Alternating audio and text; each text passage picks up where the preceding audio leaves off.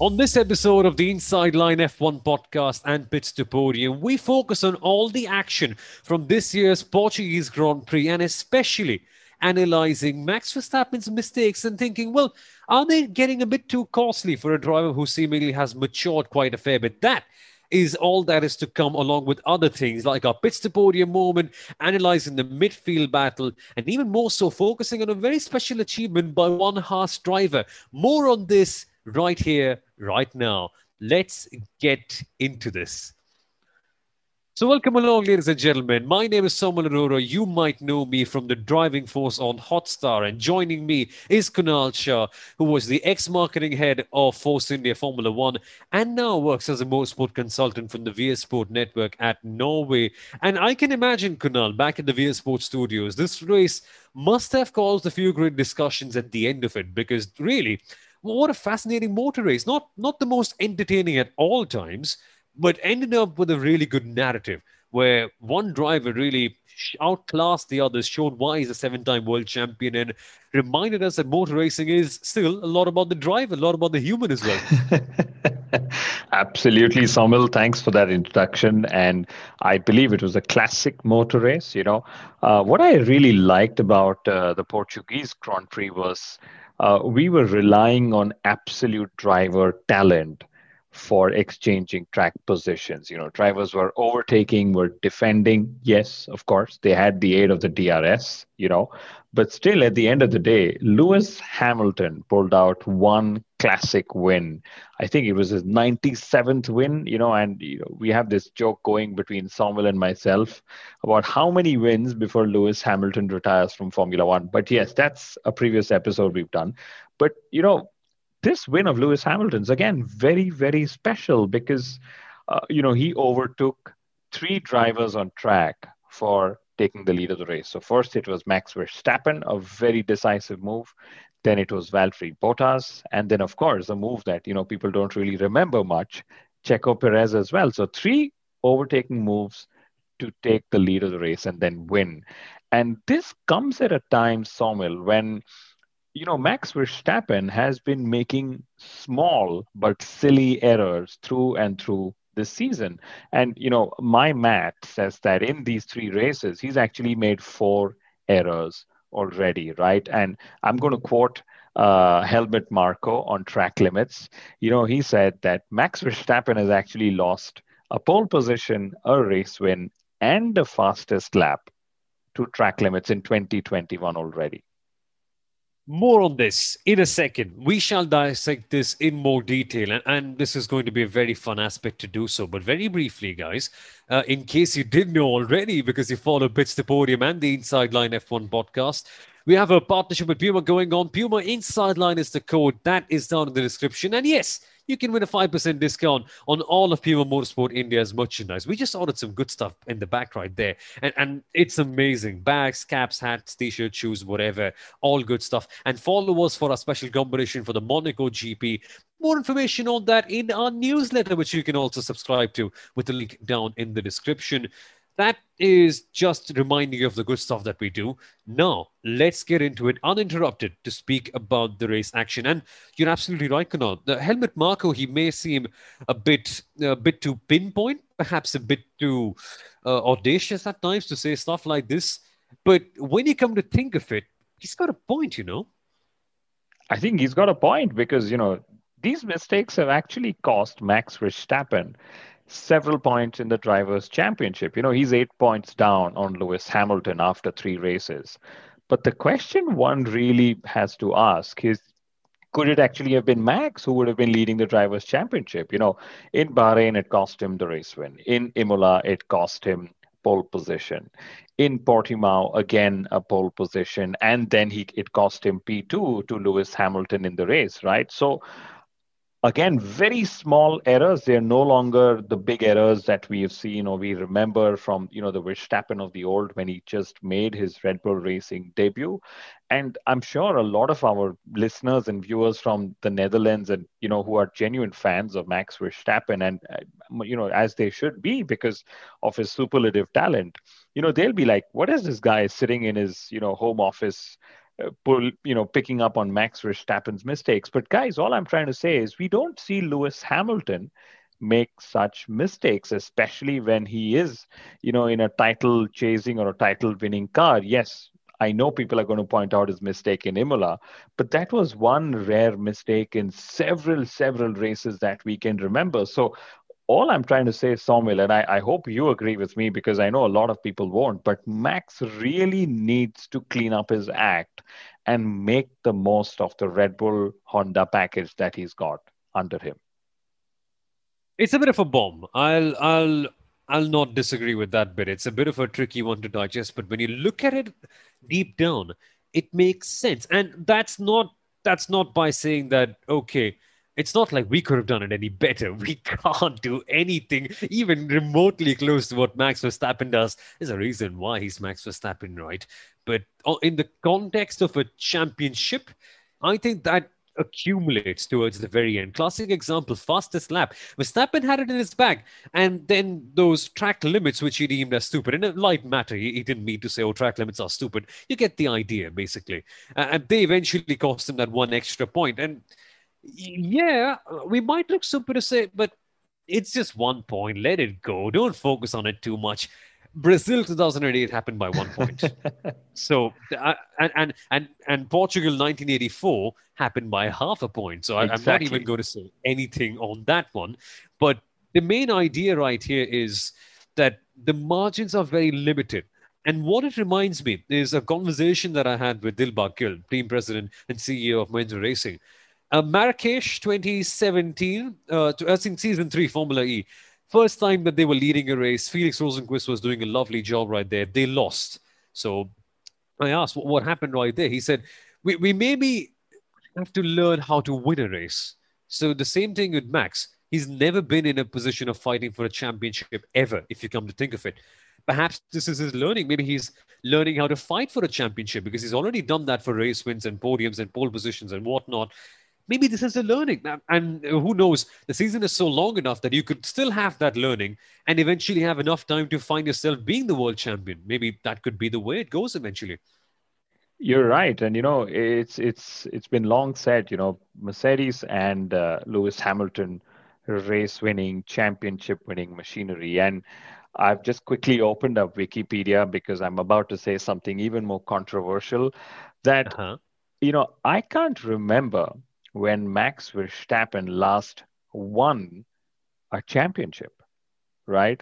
So it is about Ah. what you just said. Again, it's very sensational that I'm saying this, but in the lower formulae, the junior formulae as well, it goes back to 2014. The Sunfoot Masters is when he actually won a race that classifies him as first. But nothing that I can see in Formula Three or anything lower than that. Yes, he's progressed into Formula One with fairly a few races in junior formulae. And again, not trying to sensationalize this, just adding to your point that winning races and winning championships is a habit, and that's a habit Hamilton and Mercedes have cultivated over several years. And for Max to break that habit, to make it his habit, he needs to stop this habit of making mistakes. Now, enough of habits, we can move on. Kunal, by any chance, have you read the book The Winning Way by Harsha and Anita Bogle? They literally mention the same thing in the first chapter. It's amazing. They say that winning is a habit. You have to cultivate it. The great Australian cricket team of the late 90s and early 2000s, they are a good example of that. Or even Manchester United. Again, I'm biased. I'm a fan. But that's Max Verstappen's mistakes that we have to focus on. But you have to focus on the winners as well, right? About how you develop that winning habit. And I know we have said this a couple of times this season, but maybe not just the car anymore. So Lewis has the bargaining chip at the negotiation table because that right there was proper driving class by Lewis Hamilton. I think it was Sommel, and the very fact that he could make these moves with so much ease, he had more race pace than Valtteri Bottas. He pulled off those moves when he needed to sort of pull them off. And again, one of those races where is it about the car, is it about the driver? We are getting answers in real time sport. And I think Hamilton pulling off the move on Valtteri Bottas also solved a headache, or rather saved Mercedes the headache of issuing team orders, because all of us in in the studio were wondering, is Mercedes going to issue team orders, because clearly a race win, maybe even a 1-2 was at stake at that point of time. And him just sweeping past Bottas on turn one made sure that they didn't need to take such a harsh decision. So all in all, a brilliant effort by Lewis Hamilton. Each time I say this, I know Lucian is going to write to me saying, there you go, praising Lewis Hamilton for all he does. He's got the fastest car. And, to me, I think 2021 is definitely turning to be a season yet where Lewis is proving it's not just about the car, it's also about his talent. And I must also, while we are, of course, praising Lewis Hamilton, we have to praise Valtteri Bottas's lap in qualifying, I would say, Somil, because I did a qualifying analysis and, it literally till the last corner, the exit, Lewis Hamilton is actually marginally ahead of Valtteri Bottas. And Bottas just got a better drive through the last corner and across the finish line to go 0.007 seconds ahead of Hamilton. So, you know, great turnaround by Mercedes, I would say, because typically they've turned up not being the fastest car, on the grid, but it certainly seems Indeed, like it was a great turnaround, and some stunning stuff from Bottas in qualifying, wasn't it?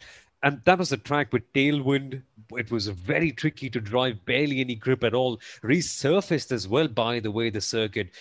That is a driver's effort from Valtteri Bottas, but it just sort of misses out in the race for some reason. And you have to listen to Bottas's interview that he gave to Formula One after the race was done, and he just said that, I don't know, man. I seem to miss the pace on the medium compounds, and that was a bit strange. Hamilton had it on the mediums. Hamilton had it on the hards. Now, Christian Horner recently came up to Sky Sports. That was last week, and said that, oh, Mercedes, we have the edge in the early parts of the stint, Red Bull, but Mercedes get it on the long runs. Now, one might say, looking at the context of this race, that yeah, that makes sense because Mercedes on the hard compound tires really got into a particular zone, and then Hamilton got past Verstappen as well. That was an excellent move, by the way, and then got it all done. But what are your thoughts on this, Kunal? Is Mercedes really better on the long stints, or is it just a case of gamesmanship and trying to pass on the advantage to the other team? I think, Somil, the performance, the competitive advantage ebbs and flows with changing track conditions and changing, several other variables that go. Because in Portimao on Friday, one lap pace, the two teams, there was almost nothing to choose from. But when it came to race pace, Red Bull were marginally ahead, based on all the simulations that everyone had done. So at the end of the day, it's just both the teams saying we are not the favorites, the other ones are, and trying to sort of fend off the pressure that comes with it. Although I really hope that one team stands up and says, that's it, we are the fastest, we are going to gun for pole, we're going to gun for the race win and the championship win this season. But I think we got to probably wait for a team to stand up and do that.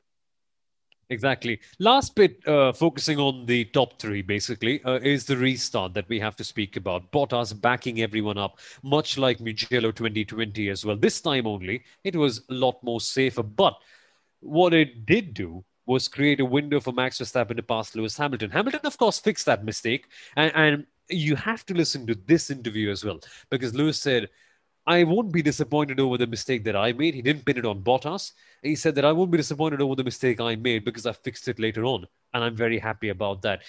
The way a champion thinks, seriously, it's amazing. But secondly, it was a chance for Max to really seal the deal. But long run pace again, Mercedes stamping their, isn't it? So what are your thoughts on this? How do you think this is going to play out throughout the season? Is it just a one-off, or what's it like going to? Firstly, we have to commend Valtteri Bottas for a brilliant restart. I think he did really well to make sure that he kept his track position intact. And at the end of the day, Somil, I think Bottas and Perez will end up being bystanders. To a Hamilton versus a Verstappen fight, and both the wingmen, so to say, have been unable to come to the fight as much as they would have liked. So, as the season progresses, I just expect Hamilton and Verstappen to sort of hit another gear and just pull away that much more. So then, let's focus on the midfield. This is going to be interesting because there was some chopping and changing going around here quite a lot, but there was one constant, Kunal, and the one constant was Lando Norris, best of the rest. Believe you me, Lando Norris is actually in P3 in the championship right now, ahead of Sergio Perez, Valtteri Bottas, Charles Leclerc, Carlos Sainz, you name it, the biggest drivers that you can possibly think of. This man is only in his third Formula One season, but he's matured like fine wine even in 3 years. I don't think fine wine matures so well in 3 years, but Lando Norris has been at the top of his game so far this season. He has. And, he was extremely disappointed after Friday free practice. He said, I don't even think we're going to make it to the top 10.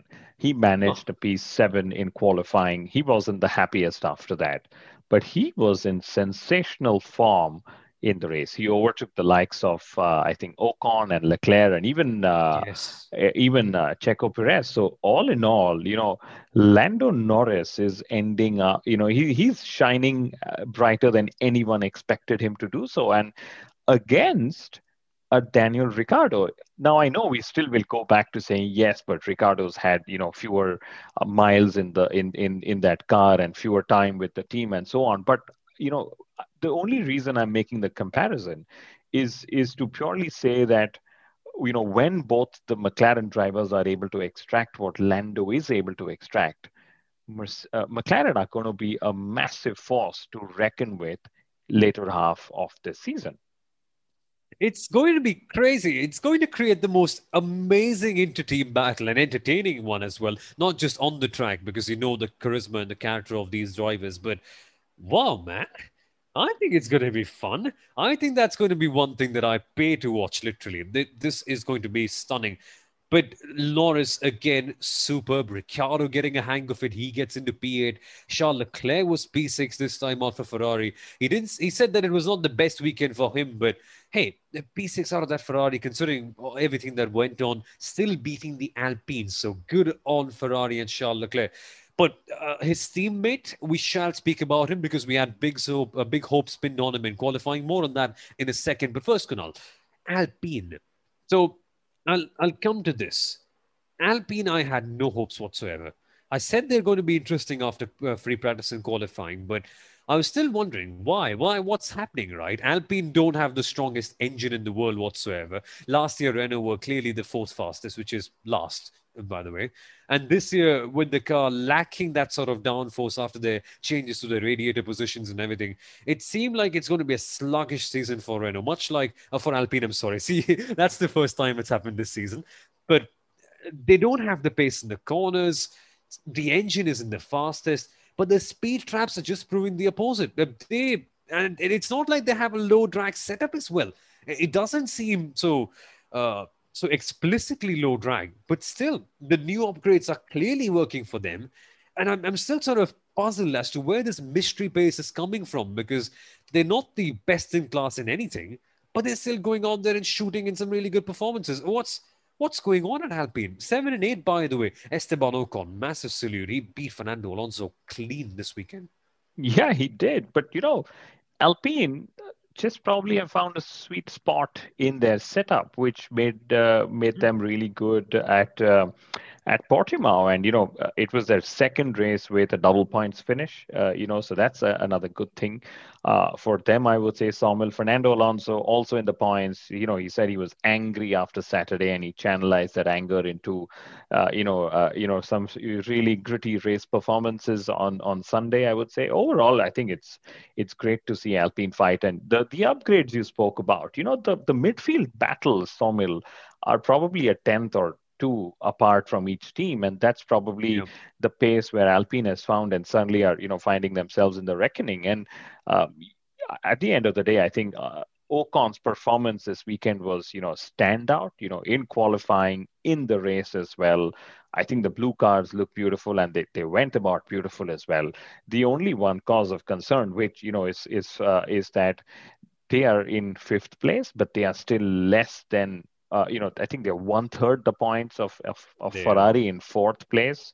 So, it all goes to see if they are able to sort of make up this deficit as the season progresses. And again, I only expect Alonso to get better as he gets more miles under his belt in that Alpine car. So double points for Alpine. And very briefly, Kunal, just to digress, what is it like? I mean, you've been a part of Force India for a long, long time, and those sort of tricky years where Force India did not outright have midfield leading pace, which they developed later on, by the way. So, what is it like when a team is clearly not doing the best in terms of their competition, but then you get that big double points? How does it change the mood in the team, and what kind of impact can it have on the season later on? Samuel, in any sport, momentum is extremely crucial, right?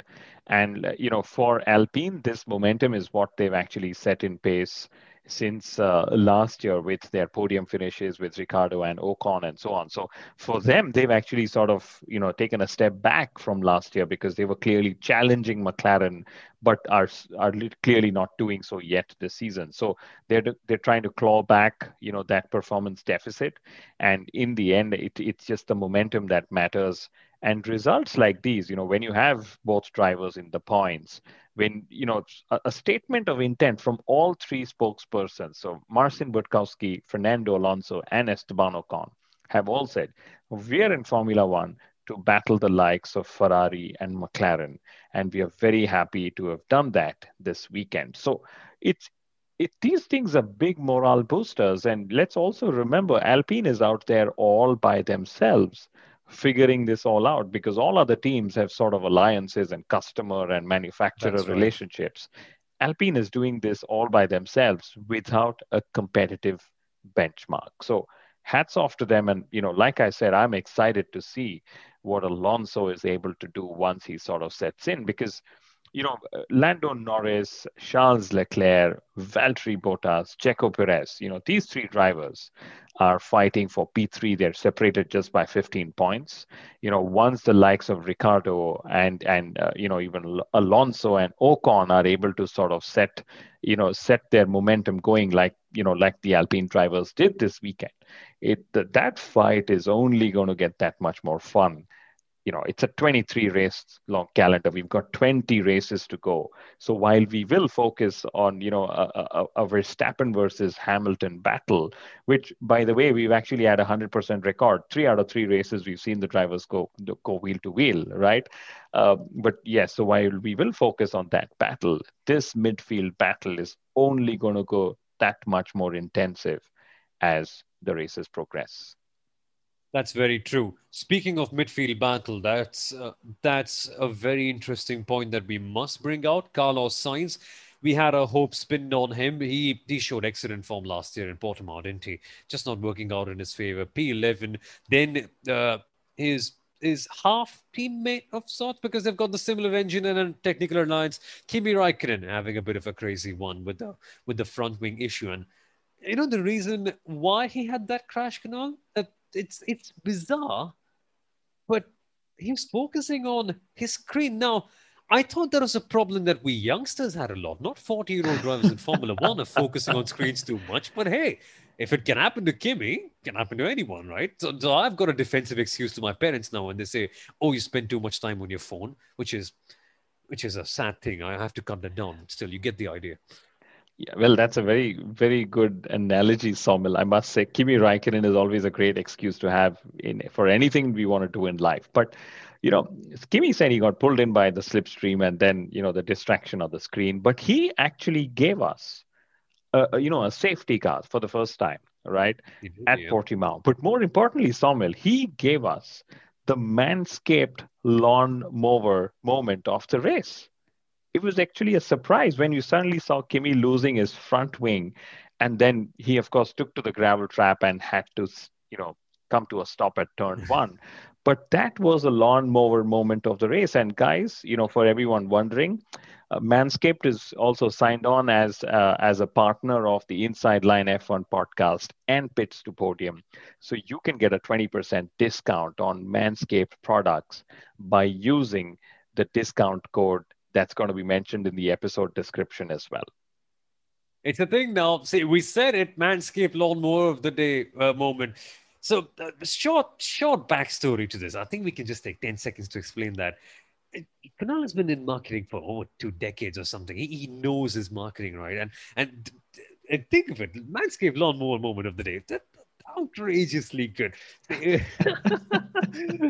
But we're Just so if you just as good as their products are, Somil. Great to have two they are partnerships they are. for the work we do. We've got Puma Motorsport, and now we've got Manscaped. And guys, Manscaped is actually a global opportunity. So they ship to the United States and to other parts of America. They ship to Europe, and I believe they also ship to Australia and New Zealand. So great, go ahead and get that grooming product of yours.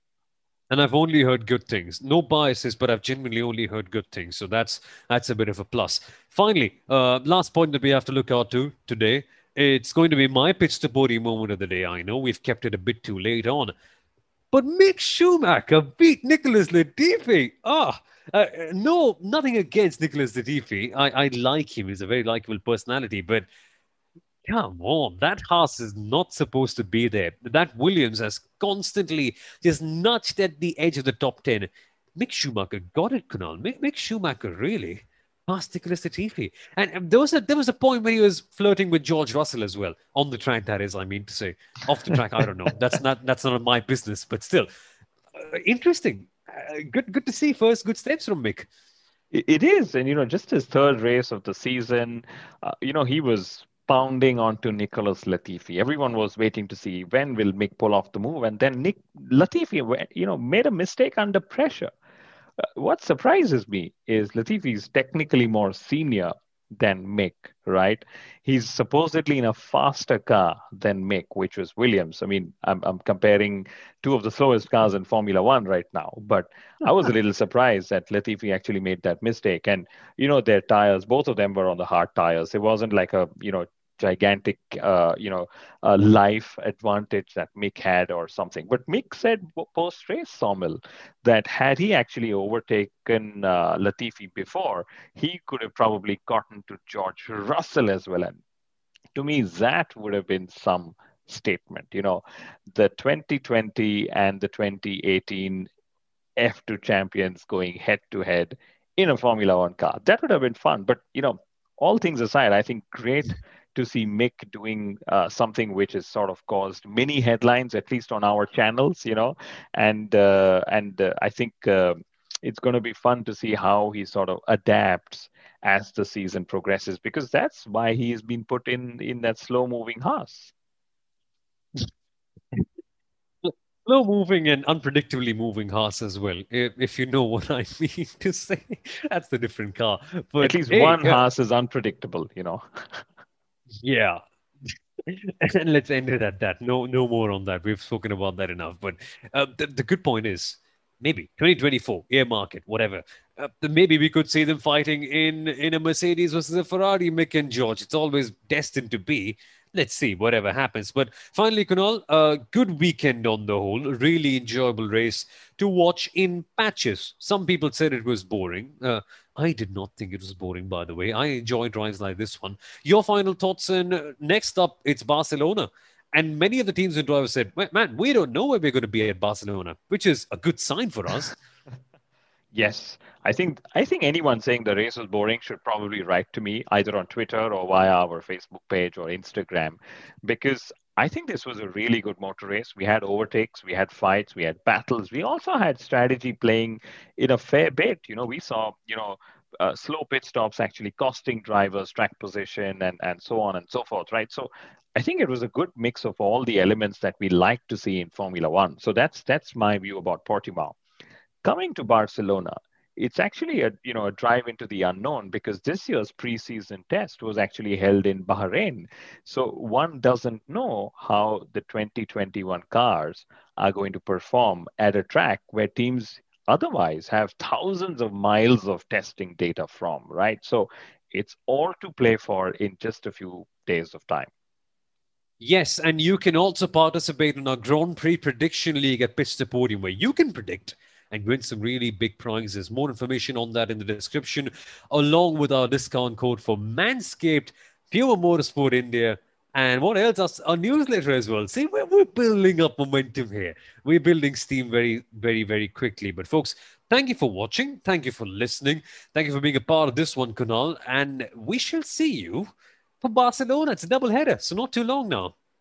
Absolutely. See you guys, and see you, Samuel, for Barcelona. We'll be back with our pre-race video, or the race preview as we call it. So look out for that. Indeed. See you, folks. Bye-bye. Bye-bye.